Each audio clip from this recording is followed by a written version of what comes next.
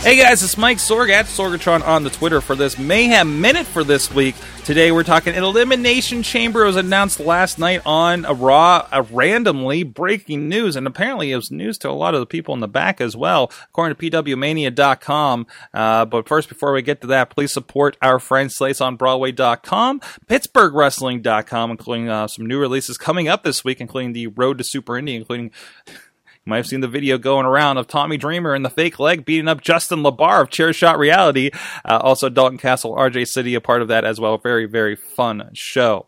So anyways, back to this story. Yes, Elimination Chamber is announced. It's a network exclusive. It's not even really a pay-per-view.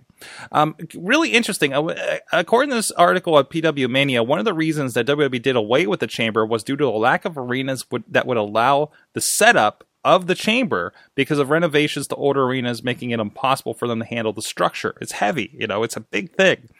The American Bank Center in Corpus Christi, Texas, has not had the renovations done that would prevent the Chamber from being assembled, so it will be able to handle the structure. Also, this was listed as a live show, I noticed, when I looked things up, and unfortunately is on the same day as Inspire Pro Wrestling in Austin, Texas, so our boy Eamon will not be attending this. It's got to be an exciting deal for the people that bought tickets for a live show, and out of nowhere, it turned into a Elimination Chamber pay-per-view. Out of nowhere.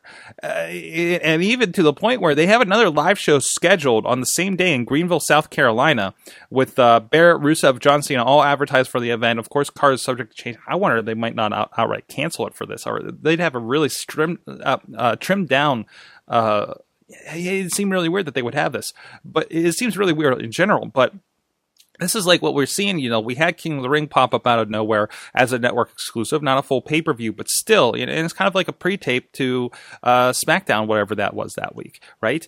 This is them showing their flexibility with the WWE Network. They're basically, we can run this channel and we can put anything on we want, and we will. And they're able to do something like this. And this is going to be just, 2 weeks out from the pay-per-view this past weekend. So a very, very interesting move. It's the last day of their free month for May. And really another reason to say, hey, look, anything can happen when you have the WWE Network, and you will get it all on the WWE Network. What do you think of this? Elimination Chamber returning.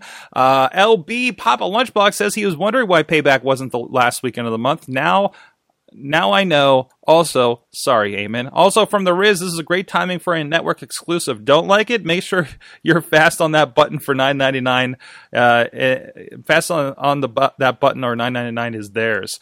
So there you go. Yeah, hey, it's the last day of the month, so if you were holding out on your free preview, you want to make sure to hold on to that until the last minute so you can catch this on your free preview as well. But hey, that's the trick to it. Let that roll over to the next month and you're paying for it, right? So let us know what you think on comments to this video if you're finding us on YouTube or Facebook, or on the Twitters at Mayhem Show, or great discussions over at Wrestling Mayhem Show's Facebook group.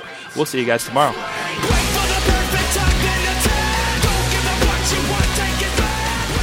This show is a member of the Sorgatron Media Podcast Network. Find out more at sorgatronmedia.com.